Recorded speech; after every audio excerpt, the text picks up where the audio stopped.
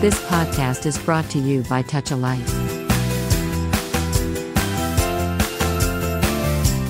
Welcome to Happy Homes and Gardens. I'm your host. My name is Daphne Royse. I am a real estate broker, architecture, and interior designer.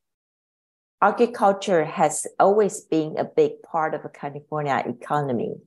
We have recently faced challenges due to unpredictable weather patterns such as drought and flooding. The cost of food to consumers has increased since during the inflation. AGXactly has a solution for farmers who produce leafy green vegetables. Let's welcome Russel Cole, who is the founder of AGXactly. Welcome, Russel. Hi, Daphne. Thank you for having me. It's a pleasure to be here. Please tell us who you are and how did you start AGXactly? Well, my name is Russel Cole. I started AGXactly after a few years of being in the agriculture industry, working in the rare amendment space. I found through a series of phone calls and people introducing cricket droppings, so cricket feces to me. It's called frass. It's a rare and unique amendment that's very, very helpful to grow plants. I was approached to essentially productize it, organic certify it, and bring it to market.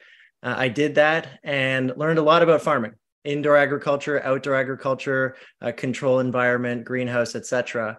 And that was really my 101. That was several years ago, around 5 years ago. And throughout that process, I learned a lot of the general narrative about farming in terms of it being a bit reactive, and that it could be more proactive. As I worked with farmers on trials and looking at their operations, it wasn't my job to help them become more efficient. My job was to make sure that the frass product was working as best as possible. But I did take note of several inefficiencies that I felt technology could benefit.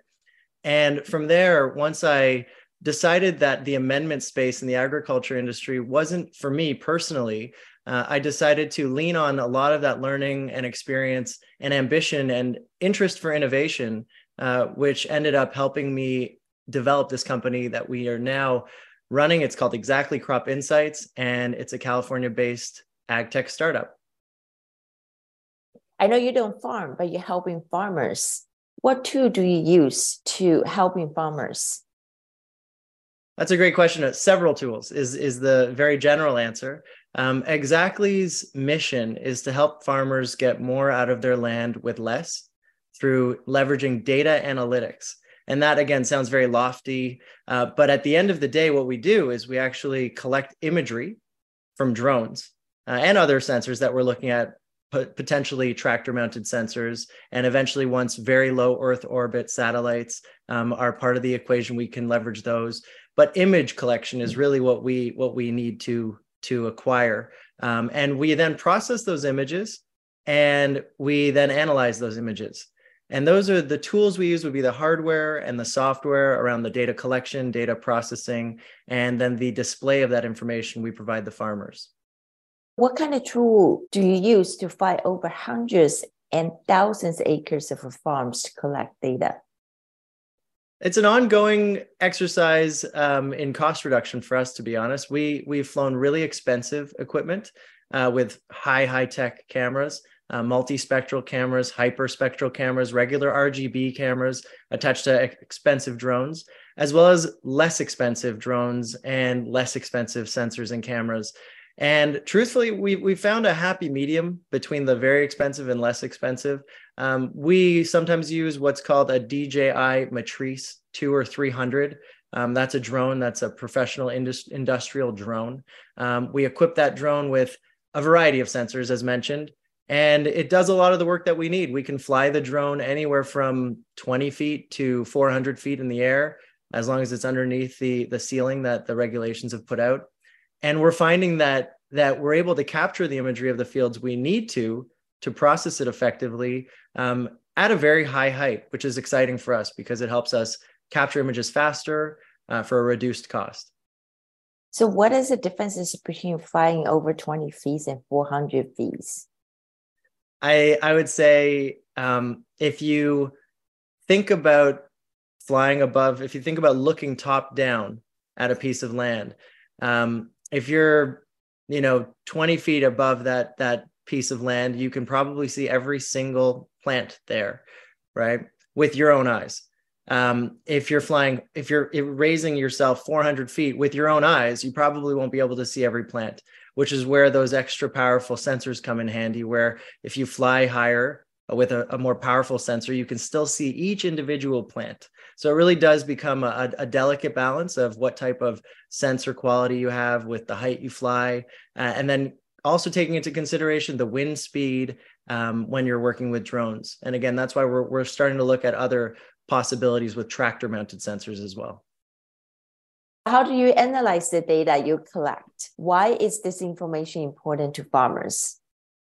The data we collect is analyzed through a series of processes. And the first is that we collect the images. They're all individual images. And we then take those images and stitch them together to build almost like a bigger puzzle from those images. And then that bigger stitched image, it's called an orthomosaic. And we then process that through a software that counts every single plant in that image. It also looks at the health of every single individual plant of that image, the water stress or drought of all of the crops in that image. And this is something that we do to share with the farmers. We want that information. We want the crop counts. We want the health of the fields so that we can help the farming side of an enterprise farmer triage issues that may come up on fields that are performing to a lesser standard than they would expect. And that's how it really helps farmers in the early stages of our offering, where we're helping farmers understand which fields need attention. And in a world where labor is becoming more scarce and expensive, farmers really need to apply all of their efforts where it's required the most. And our technology helps with that. AGXactly flies drones, and we also combine the drone imagery that we collect with satellite imagery. It's a sophisticated process that allows us to develop and provide predictions. The reason we fly drones is to get a snapshot of a field and understand what's happening on any given day that we go to that field and fly that field. The satellite imagery, which is a lot more coarse information, we can receive very cheaply on a daily or bi-daily basis to then complete the picture from, let's say, the static snapshot of the drone image that we collect that's very granular. We can then form the rest of our opinion and picture of that field over time because of the satellite data. And that's how we build our harvest prediction models. That's what we've been using to help farmers understand the water, moisture content of their fields, the health of their fields, because it is really expensive to fly drones every day. So we commit to flying a farmer's field once with a drone, every single acre they hire us for. And then we use other technologies like satellite technologies to assist us in developing and forming the rest of the picture for the farmer for the rest of that cycle. How long is this cycle? Cycles vary from crop to crop. So if you're looking at spinach, it could be 15 to 30 days. If you're looking at broccoli, it could be anywhere between 60 and 100 days. It really depends also if you're planting with direct seeds or if you're buying transplants from a nursery. So already seedlings that have been basically growing for weeks that you just put in directly into the ground. So let's take, for example, broccoli transplant. That field might take 70 days to harvest. But if you just plant a seed, it might take 100. I think one more point to add is that depending on the weather and the sunlight and the temperature, you'll also find that some warmer climates might produce crop cycles faster than other climates, right? So if it's more hospitable for crops to grow and thrive, those crops will grow faster, they'll need to be harvested faster. So that's what we found as well. So some crops in Salinas Valley might take 3 months, but in Yuma, Arizona, it might take 60 days. Great to know. Yeah, farming is one of those industries that I never imagined would hold so much value and information for me as an individual, because it's such an enormous space that people, and myself included, used to look at that space as oh, this is just farming, right? Farming is farming.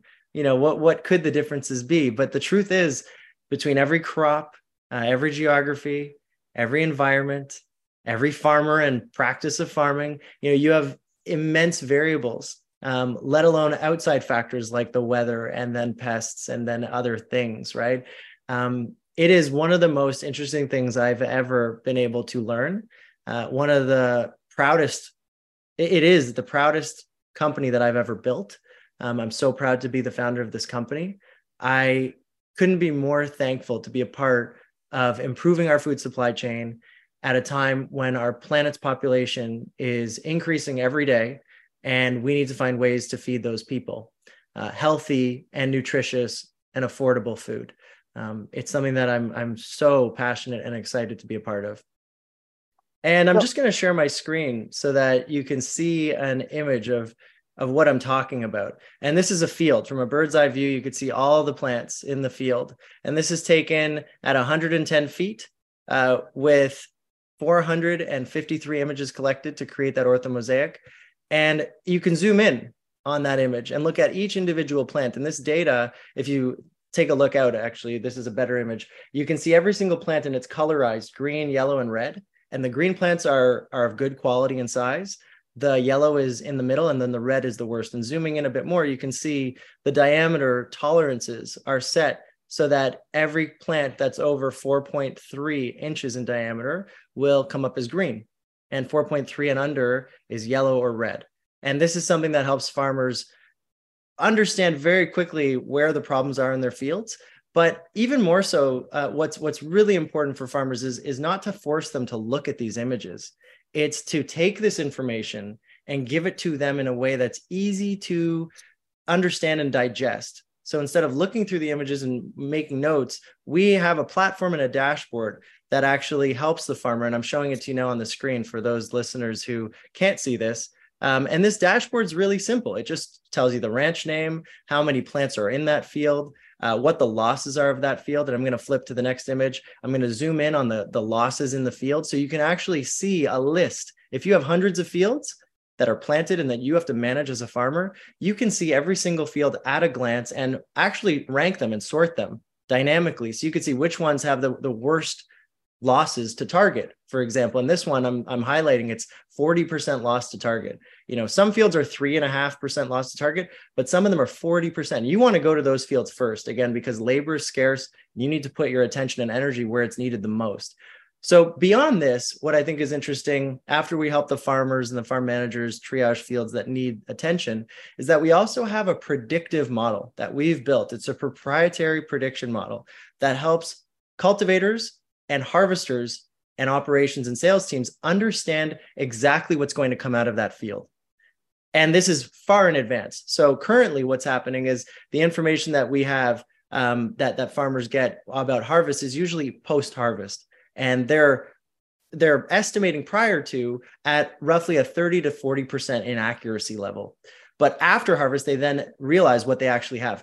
Our technology predicts crops and harvest outputs at a 90% or better level. And this helps operations and sales teams plan accordingly to make sure that if you have an offtake agreement, let's say it's Safeway or Walmart, and you're short, you really do need to either find another field to harvest to make up that shortfall, or you need to coordinate with Walmart or Safeway and say, hey, can we deliver a week late or a few days late and juggle your inventory? If you don't do that, you're essentially going to piss off a customer and you're not going to be able to maintain excellent business continuity. In the next slide, I just want to show you another image. This is a slide that highlights the actual genetics in a field that we can keep track of as well. Every bit of metadata that we have in a field ends up in our system. And with that, we're able to, if you see the pie chart, imagine a pie chart with 7 or 8 different genetics, and it's broken down in percentages, which genetics are working the best or the worst. We've often come across farmers who, plant several genetics in a season, and sometimes one field was just a little pesty. It gave them a little bit of trouble. And so they might want to discontinue using that genetic. Meanwhile, the information might show them that that's not the worst performing genetic, and that they might want to consider a different genetic to eliminate from their active genetics. Right. And this is something that we find obviously helps farmers. It's a deeper data analysis that we can provide after we've worked with our clients for a longer period of time. And then we're also able to look at views like understanding which fields perform best, which ones traditionally perform worse. Farmers typically know this already, but this is also further information that we collect and store. So I just wanted to share a bit about that. Our platform is being used daily by farmers today. We're really, really excited to continue improving the platform with the feedback we're getting and helping. At the end of the day, we want to make sure farmers make more money, make more profits, more food gets into the supply chain, and that waste is reduced. That's the goal. Excellent. This really help farmers predict their harvest. Is your product user-friendly? Do you provide training to the farmers? Yeah, we do find our product is very user-friendly. It's a simple sign-in dashboard. The information I shared with you is very easy to access. And ultimately, we can provide that information in reports, or the farmer or user themselves can log in and navigate that dashboard as they feel. For us, it's something that we'd like to continue improving. As we've noted, the biggest challenge in our industry is to help farmers get the benefits from the technology, right? Where drones and satellite images and pictures are, I think a thing of the past. And we're taking all of that information instead of forcing a farmer to actually review all that information. We're just giving them the straight, detailed outputs, the numbers, and helping them understand where they can find value. I think the next step would be to ensure that farmers can have access to that information without having to log into a computer. I think just using their voice, speaking to a technology layer that allows somebody just to ask, like a Siri or a Chat GPT, just something that allows a farmer to say, hey, what are my best fields? And hey, what are my worst performing genetics? Or, do I have enough inventory to cover this sales order for this week? Like these questions on the fly that farmers really do need to worry about every day. I think there's more value we can continue to bring. Currently, without your tool, how do farmers access their data? That's a fantastic question.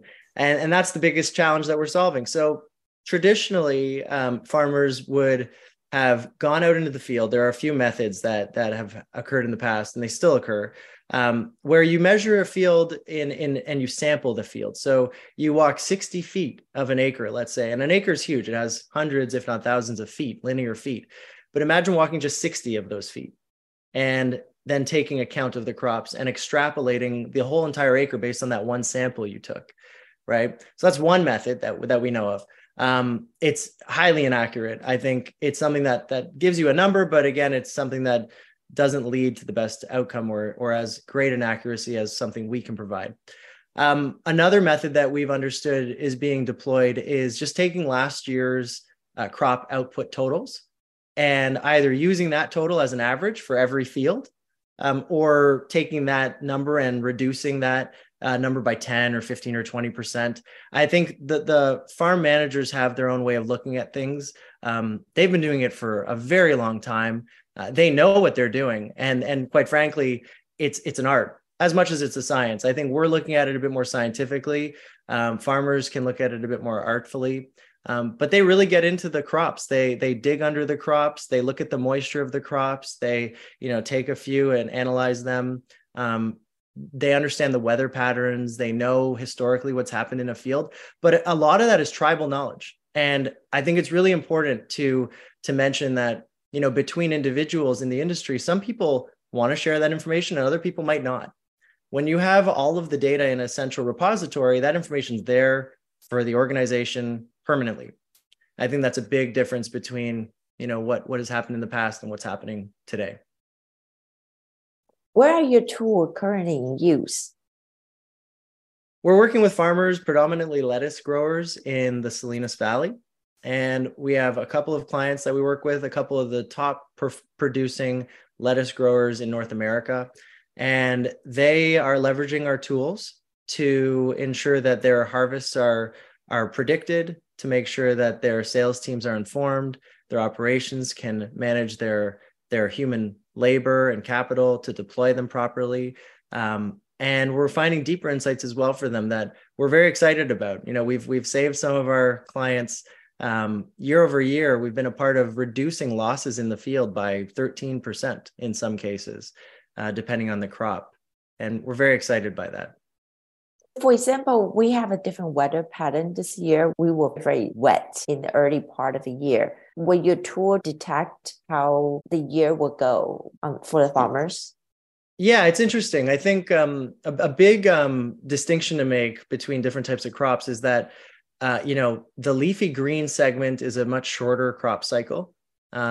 It's also more spread out. So, and I say that to compare to something like a corn, wheat, or soy that is a much larger area of land that's covered, and it's a longer cycle. So if you have inclement weather for those larger row crops, your season, the output's going to be impacted much more significantly than a flash flood, for example. Now, that's not to diminish what's happened in the Salinas Valley. I just want to make sure that we differentiate between crops and weather patterns and the impact that weather has. Of course, it always has an impact.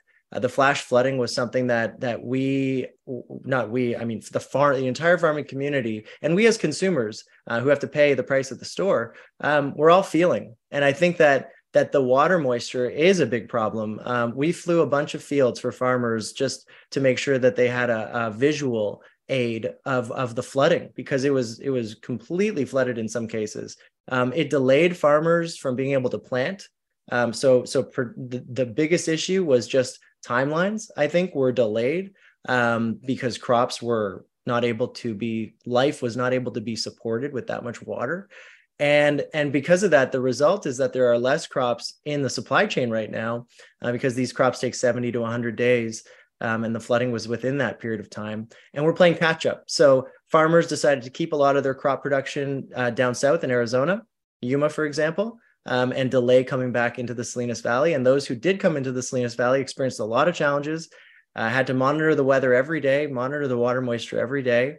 And we definitely have played a part in that. We have satellite imagery, we have our drone imagery that helps farmers see the water moisture of their fields. Can farmer plant different things? Crop rotation. Crop rotation? Yes. It's encouraged. It's something that farmers do. It's something that, again, that's almost like the artistry portion of the industry, where farmers know if you continue to plant the same crop that requires the same nutrients consistently on the same piece of land, you're going to end up running into nutrient deficiencies and basically compromised immunity within those future crops that you plant. So a greater risk of disease, a greater risk of pest infestation if you continue to plant the same crop on the same piece of land. So farmers do have an understanding. If you plant broccoli, let's say, for 2 cycles, you might want to alternate that with carrots or celery or lettuce. Our data actually shows which rotations to conduct between cycles and helps farmers understand which trends are working within specific fields. You also have to look at the fact that it's microclimates exist, right? So just because 2 cycles of broccoli is okay in one area, it doesn't mean 2 cycles of broccoli might work out in another area. It depends on what's currently there in the ground, the nutrients that we can gain. It depends on what your principles of farming are, if you're farming organically or if you're farming conventionally. It relies on a lot of different types of data points and variables to make those decisions. And that's something that we're tracking right now. So we're excited to help our farmers do that. Wonderful. Can your tool used to prevent plant diseases or crop-eating insects? Absolutely. And I'll give you a quick example. When you rank the fields in that list that you saw, and you see every field and you pick on a field that might be 30 or 40% loss to target, that's a significant loss. A farm manager would go to that field and quickly discover that there's a problem. And those problems can range from it wasn't planted properly to there's a disease or a pest infestation. And in one case, we saw cabbage maggots in a broccoli field, and half of the field was actually just destroyed from these cabbage maggots, and half of the field was salvageable. So the farm manager got there and decided to essentially destroy one half of the field and salvage the other. And if they didn't go early, they would have lost more acreage. So we look at that as a win because it allowed a farmer to ensure that out of a 5-acre field, they were still able to harvest 2.5 acres, instead of leaving it for another week or two and it possibly not being able to be harvested. Can farmers rely solely on machines or robots to farm? It's a great question. I would say the short answer is no. Farmers cannot solely rely on robots to farm. Do I think robotics and automation can help farming? Absolutely. Do I think we need robotics and automation in some parts of the world? Absolutely. But I think this question, begs more questioning. It really depends on the geo environment, right? The type of economics that exists within that space. So if you have a country that has very, very low cost and readily accessible labor, you may not need automated equipment that, does all your harvesting or planting because you have labor available at a good cost. But if you're in California, for example, where labor is scarce and it's gaining in cost, harvest robotics or planting robotics is an incredible addition to a farming enterprise. There's an event that happens every year for farming robotics called FIRA USA. And they're a really big event that brings together all of the automation equipment within farming. And I think it's a space that's young, but it's growing and growing quickly. And I think it's definitely helping farmers. There's a lot to improve, but I think, again, we're seeing the benefits from farming and automation. Can you collect data for crops other than leafy green vegetables? Do you think it may be possible to develop new tools to be used in grain fields or orchards? Yeah, we as a company AGXactly does help other crop producers than just the salad bowl crops. We look at any opportunity as a challenge. We work with rice growers, organic rice growers. We're looking at alfalfa seed fields. We've worked with the California Strawberry Commission.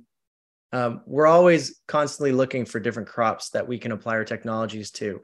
Leafy greens have just taken up the most of our time because I think right now there's the most value we can provide there.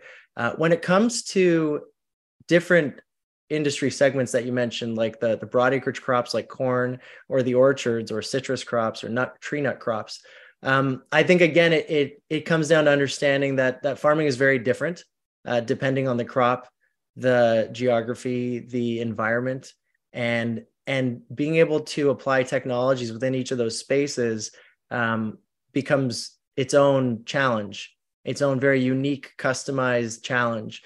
Whereas row crops, which don't generate as much revenue, row crops don't have as much capital to spend on farming robotics, for example, or technologies that a crop like spinach or lettuce might be able to afford because their revenue per acre is significantly higher. This is the biggest, I think, contributor for farming enterprises to be able to adopt technology. It's the value of the crop. But then also some challenges that are presented when you go big into row crop and broad acreage crops is that there's just so much space to cover, right? So the actual cost to deploy some technology solutions is incredibly high, right? Because drones can only fly maybe 20, 30 minutes right now to cover 500 acres or 100 acres or 1,000 acres. You'd need to fly that drone, you'd need to land it, collect the data several times, change the batteries. It becomes a logistics nightmare. But then that's where you see, again, row crops, they are leveraging satellite technologies and weather technologies, weather system pattern technologies to help them make decisions. Orchards, I'd say, definitely can benefit from technology. There are several companies that provide services to orchards.